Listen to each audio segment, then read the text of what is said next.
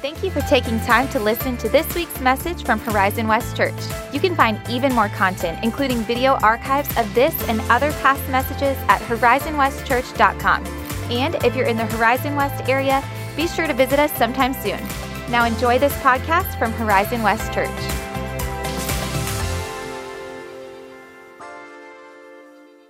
We are in week 2 of our Summer of Impact series. Last week, William shared with us about a young king who brought renewal and revival to the people of God in Israel. And this week, we're going to look at a priest who saved a nation. I want you to join me in Numbers chapter 16. If you know the books of the Bible, you know it's Genesis, Exodus, Leviticus, Numbers. Numbers 16 is in the part of the Bible that if you've ever tried to read through the Bible, you've probably gotten a little bogged down there, and that's okay. Hopefully you push through. But Numbers 16 is going to reveal a story that I think is going to be important for us to understand and apply in our context.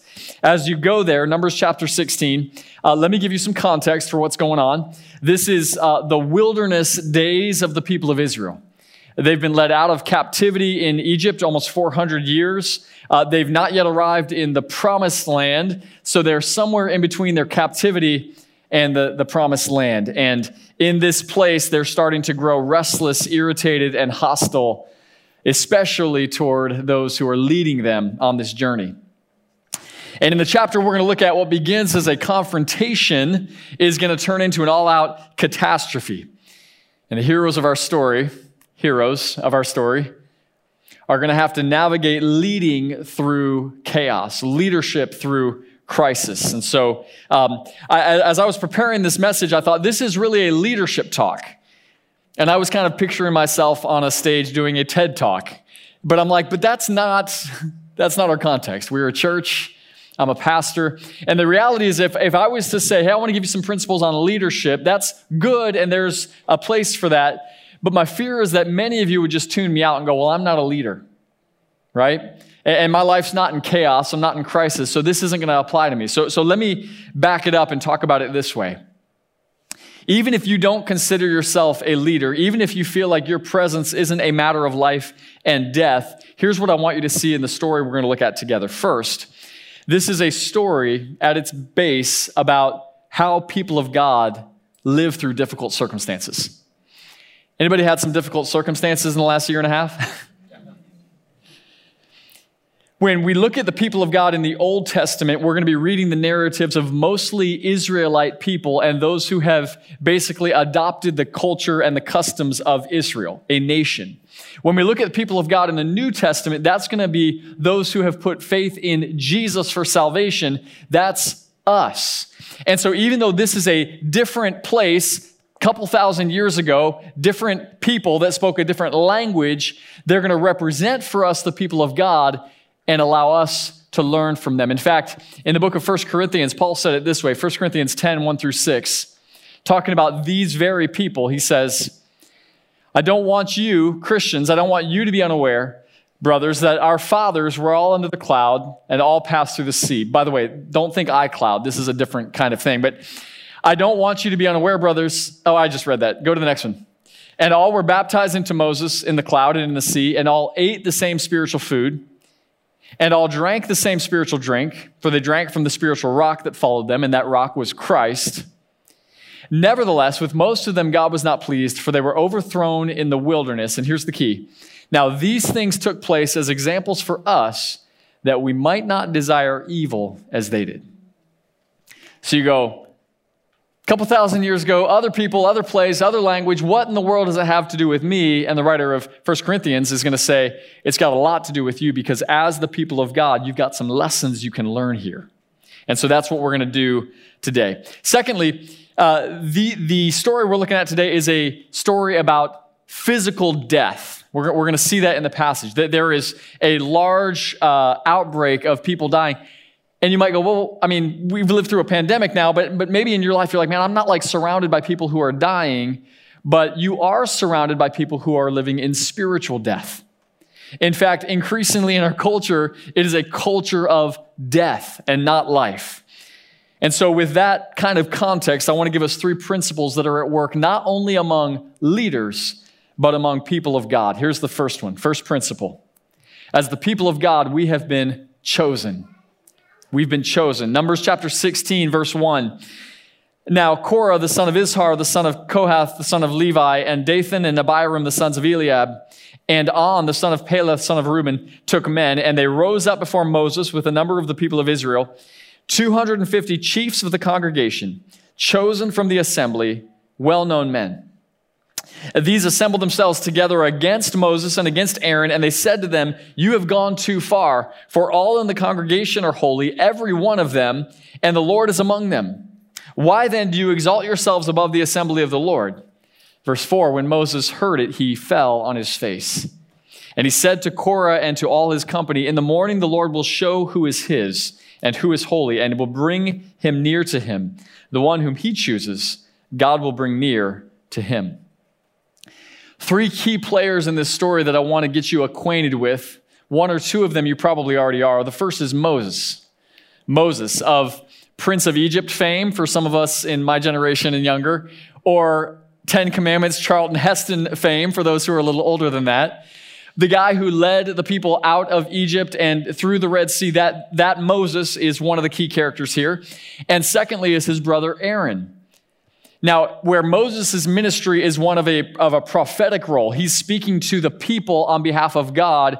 Aaron's going to come alongside him in a priestly role, speaking to God on behalf of the people. And this 1-2 punch is the God-ordained, God-anointed leaders of the people of Israel.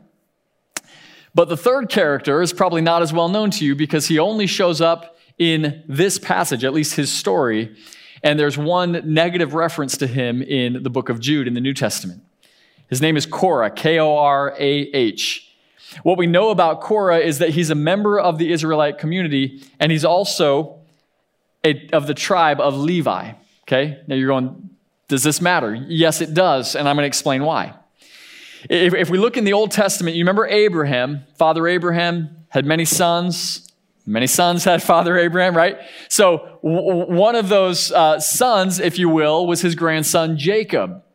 Jacob also had many sons, and one of those sons was a man named Levi. So Abraham, Isaac, Jacob, 12 sons. Jacob's name would be changed to Israel, which means he wrestles or he struggles. And Israel will have 12 sons, which will become known as the 12, what? The 12 tribes of Israel. One of those sons is a man named Levi, the third of the 12 brothers. And Levi's descendants would become known as Levites. Their job would be to serve God in the temple in a priestly role. Okay? Now here's why all of this matters. Moses, his brother Aaron, and Korah are all Levites. They're equals, they're brothers. In fact, in a literal sense, Moses and Aaron are brothers, and Korah is actually not only a fellow Levite, he's their first cousin. Okay? So this is a family affair. I'm not going to ask you to raise your hands on this one, but have you ever had family drama? We're going to see some family drama go down in Numbers chapter 16. In fact, the language of the text shows us this incredible intensity with which Korah comes at his cousins, Moses and Aaron. Verse 1 tells us he took men, which doesn't sound very bad, but you need to understand that if you were to look at this in Hebrew, the first word is took. So if you were to read this in Hebrew, it would say took Korah, the son of Izhar, the son of Kohath, and it would go through all of these names. And you go, well, that doesn't make sense in English, right? But in Hebrew, it's making a point. The point is that verb, that action of taking, is the heart of the story. It's the point with which Korah comes against Moses and Aaron. This is not simply a confrontation. Korah is trying to take over. He's trying to usurp the leadership that is rightfully Moses and Aaron. So it begins with took, and then the English supplies the word men, but it's not in the Hebrew. So the point of the Hebrew is not that Korah took men. The point is that he took. Does that make sense? And as we go on, verse 2, it says that he rose up. It says that the people assembled themselves together against Moses and Aaron. This is a red-hot situation. This idea of together against, I've talked about this in the past. This is the kind of unity that our culture is trying to conform us to. together. We're supposed to be, lock arms and, we are the world and we're all one. But it is unfortunately a together against the plans and the purposes of God. It's what Psalm chapter 2, verse 1 and 2, David talks about this. I know it. Why do the nations rage and the people plot in vain? The kings of the earth set themselves and the rulers take counsel together against the Lord and against his anointed. In other words, it's possible to be united together against the will and the ways of God. This is what's happening with Korah and company. And they say this in verse 3. They say to Moses and Aaron, "You've gone too far." Now, typically, when we use the expression, "you've gone too far," it's like when we're in an argument with a spouse and they really go there. Like, "Oh, you're going to talk about my mom?" Like, no, that doesn't happen. But I'm just saying, you've gone too far. Like, whoa. Something happened here. So here's what I did. I did what you would have done. I went to chapter 15 and read, and I'm like, I don't see him going too far. Went back to 14. I'm like, I don't see him going too far. What did Moses and Aaron do to invite this criticism? You've gone too far. Again, the Hebrew is going to be helpful for us here. Because in Hebrew, it's not you've gone too far. In Hebrew, it's you have too much. You see the difference? Korah is not saying, Moses and Aaron, you've crossed a line, a boundary. You have gone too far. They're saying you have too much authority. You have too much power. You have too much decision rights over the people. And Korah's saying, look, I'm a Levite just like you are. And every one of these people is holy and chosen by God just like you are. It sounds good until we understand that what Korah is doing is setting himself up to become the people's priest, right? He's like, hey guys, I'm going to be like for you. We're going to manage this thing like equals. This is going to be the first democracy right here. And Moses and Aaron are having none of it. Moses' immediate response is to fall on his face. In Scripture, this is always the posture of humility, reverence, and worship. In fact, one of the Old Testament or Hebrew words for worship is to fall on your face. This is what Moses does. And I love this because there's a leadership lesson for us, or just a life lesson. Moses does not respond to the criticism and the confrontation by going against the people that came at him. He responds to it by going to God. He goes to God in humility and in worship. Great leaders ranging from Moses, Nehemiah, David, Jesus, all of these people model this for us. When someone comes against them, their natural position and posture is to turn to the Lord. God, this is your fight, not mine. Moses falls on his face. I would have been tempted to put Korah on his face, but Moses takes a different route. He says, Lord, I'm going to let you deal with these. Now, notice something about the people that come with Korah. The text is very clear about who these people are. These aren't nobodies. This isn't the riffraff of Israel. It uses the word chiefs, chosen from the assembly and well known. Korah had a whole campaign going on here. He had the right people in his corner, but notice that the people were chosen, or these chiefs were chosen by the assembly. Moses and Aaron were chosen by God. And because Moses and Aaron were confident in the fact that God had chosen them, they were not scared off. They weren't intimidated by the criticism of their enemies.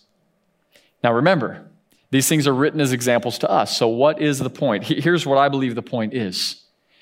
As Christians, believers, followers of Jesus, you also have been chosen not by people, but by God. This is what Peter says in 1 Peter chapter 2 and verse 9. Wait for it. I should have memorized. I have this memorized and I can't. He says, you are a chosen people, a holy nation, a royal priesthood, a people belonging to God, his special possession, something like that, calling you out of darkness and into his marvelous light. Here's the point. Look at the words in yellow. You're chosen, you're God's possession. Okay? So in other words, you don't need to go into every day going, man, do I have enough resources to be valuable today? Do I have enough approval to matter today?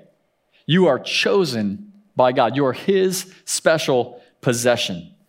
Like Moses and Aaron, our confidence should not be built on what we have done or what we possess, but on the fact that God has chosen us and we are his special possession. Just like we sang earlier in this service, I'm so glad that my freedom isn't based on what I've done, but on the goodness and mercy and the power of the blood. That is where our hope is. We have been chosen by one who gave his own son to die for us. Number two, we have been set apart. We have been set apart. Now, I'm going to jump ahead a little bit to verse 41 in number 16. So I want to give you the in-between. Basically, what happens is picture like a heavyweight bout. Like in this corner we have, and so it's Korah and these 250 guys. And in this corner, you got Moses and Aaron. And Moses basically says, look, if you guys want to face off, you can do that, but it's not going to go well for you. Next morning, they all come together. They meet at the front of the tent of meeting. The tent of meeting was basically the place where God's presence would come. And sure enough, the glory of the Lord falls and the earth opens up and all the people that oppose Moses and Aaron are swallowed up into it and die. God bless you. Have a good week. No, I'm just kidding.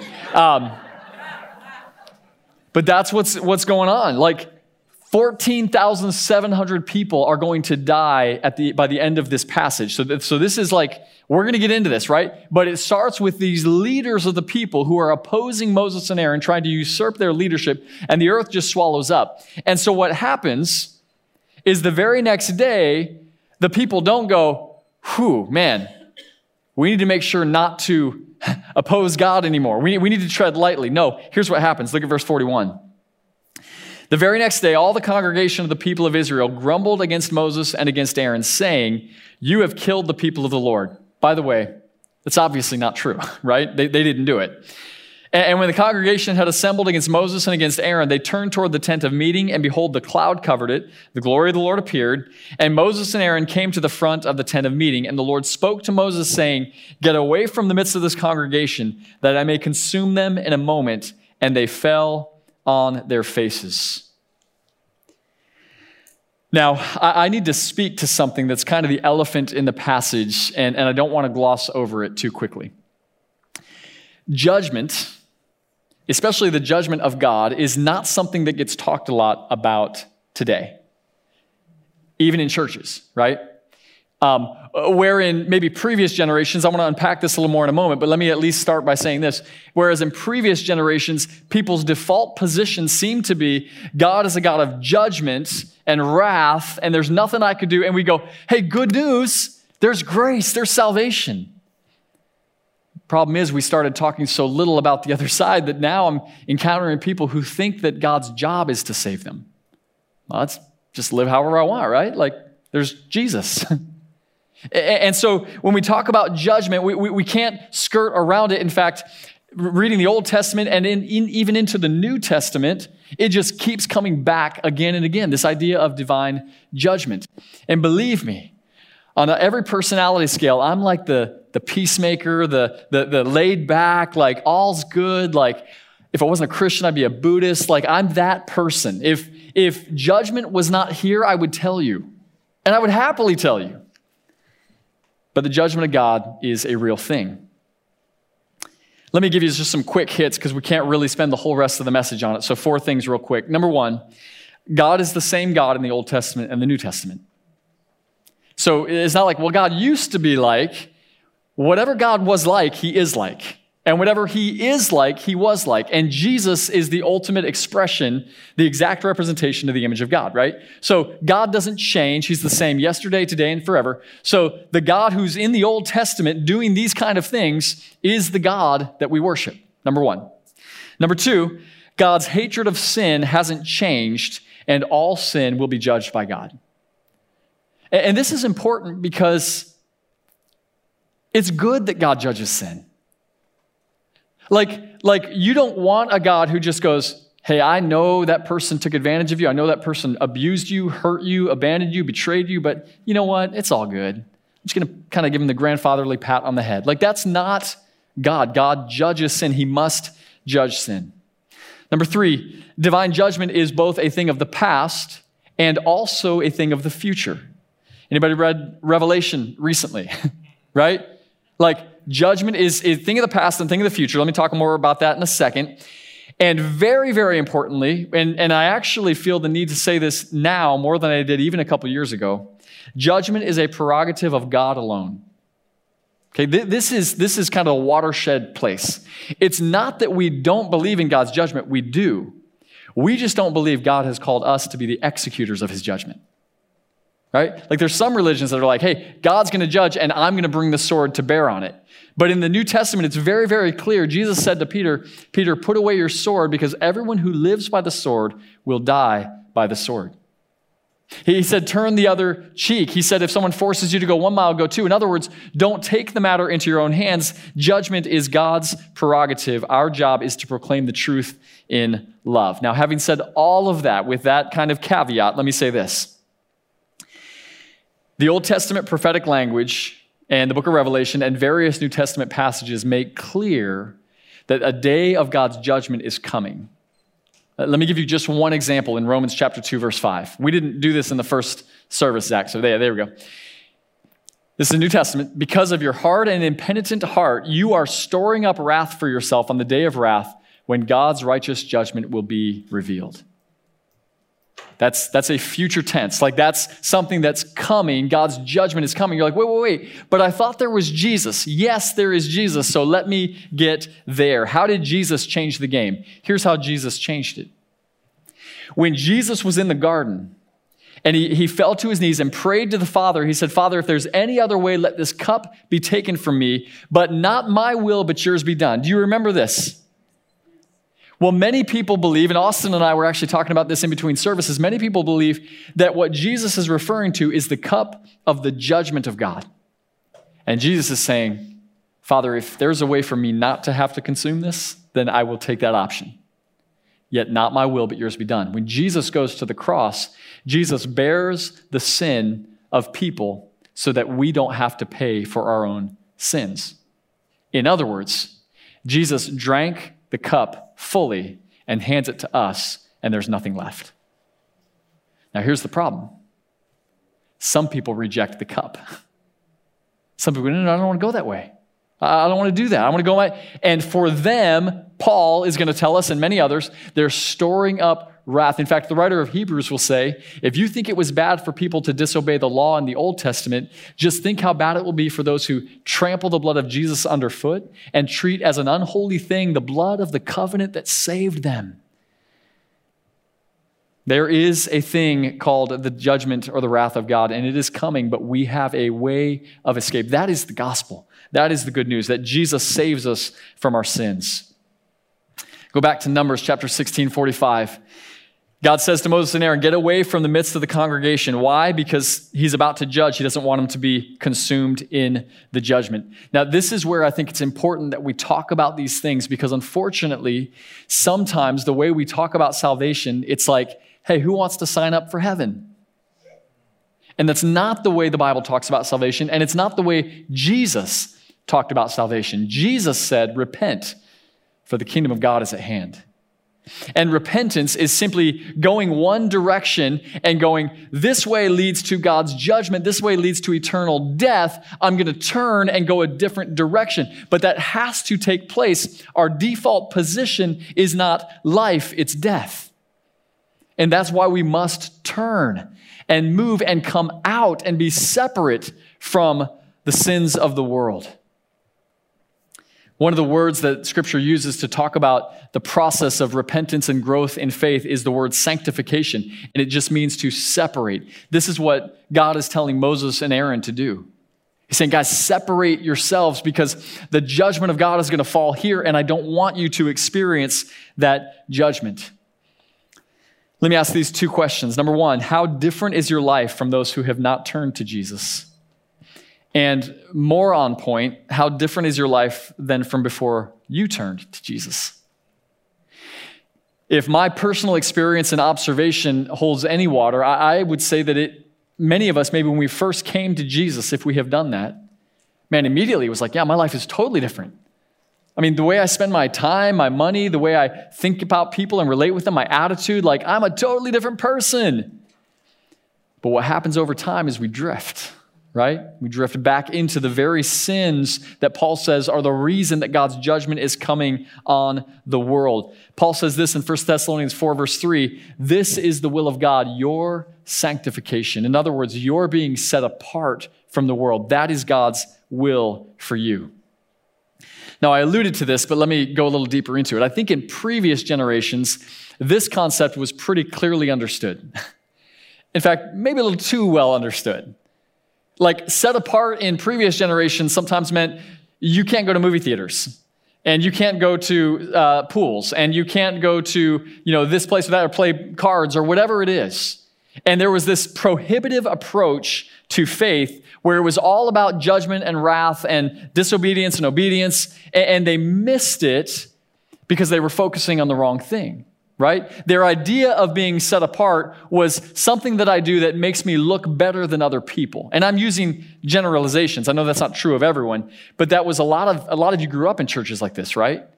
Like, checking the length of the skirt or whatever. I mean, like, it's crazy.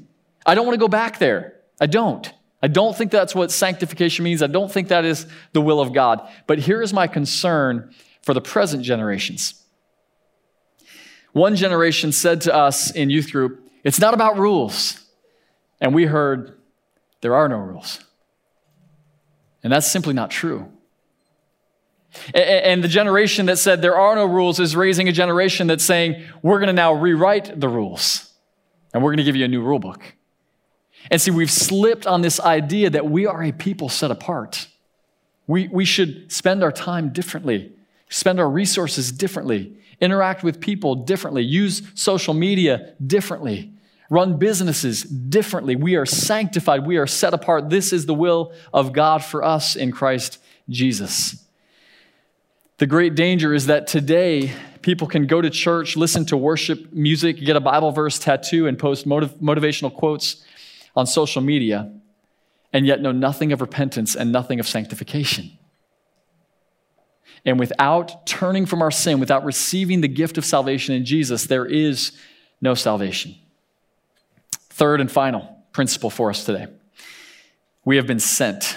We have been sent. This is where, to me, the story really gets good. I want to read Numbers 16, verses 46 to 48. And Moses said to Aaron, take your censer and put fire on it from the altar and lay incense on it and carry it quickly to the congregation and make atonement for them, for wrath has gone out from the Lord. The plague has begun. So Aaron took it as Moses said and ran into the midst of the assembly, and behold, the plague had already begun among the people, and he put on the incense and made atonement for the people. And Aaron stood between the dead and the living, and the plague was stopped. Now, I want you to imagine this scene, if you can kind of tap into the creative part of your mind. Imagine people just literally falling like dominoes. Moses and Aaron have separated themselves. They've stood back and away from. But rather than just standing back and saying, whew, good thing we missed out on that, Moses does something very interesting. He says, Aaron, take fire from the altar and go straight into the place where God's judgment is falling. You go, whoa, what's going on here? Didn't God tell them to be set apart? Yes, sanctify yourselves. But once you've set yourself apart, once you've followed the way of Jesus, you've put your trust in him, you're learning to live differently and speak differently and think differently, then I want you to go right back into the midst. Bring the message of life to the very places where there is death. I believe the great need of our day is for people who will stand between. People who can integrate our dual identity as a sanctified child of God and a sent ambassador of Christ. We must be both.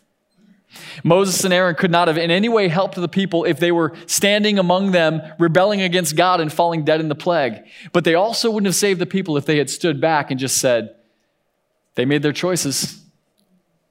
See, one of the things that's happening as culture wars get hotter and hotter is that the church is too often taking the position of, well, hey, they are choosing it. They're going the way they want to go. Rather than running into the midst with the life-giving message of the gospel, so that even if one, or even if two or three, that we would stand between the living and the dead, and where we would stand, death would stop. I believe there's people in this room who God is going to call to stand in places and see death be stopped. And that could be your workplace. Maybe you're in business and you see the death brought about by greed and an obsession with wealth and oppression of people. You can, I'm going to stand in my place of business as a manager, a supervisor, a CEO, and where I stand, death is going to stop. Or maybe God's called you to entertainment. You have gifts for music or theater or acting, whatever it might be. You say, man, there's so much godlessness in that industry, but I'm going into that not to make a name for myself. I'm going in so that where I stand, death stops. Or maybe it's something else. Maybe it's your neighborhood. You're not there by accident. You've been sent to be the next door neighbor, the person across the street, so that where you stand, where you live, that death stops. Spiritual death, eternal death through the gospel. This is exactly what Jesus did, and this is what I love about the passage most of all. Aaron, the high priest in the Old Testament, is a picture of Jesus, our great high priest, who stood on the cross, took the sins of the world, and where Christ stood, death stopped. Some of you came this morning and you've never received the cup of God's grace and mercy. God must judge sin, but God's desire is to not judge the person. He's not willing that any should perish, but that all should come to repentance. There is a time, be it another day, another week, another year, another decade, there's a period of time where the invitation's open. He stands with open arms, that whosoever believes in him would not perish but have eternal life. Where Christ stands, death stops. And it may be that today you would just humble yourself, maybe fall on your face like Moses did.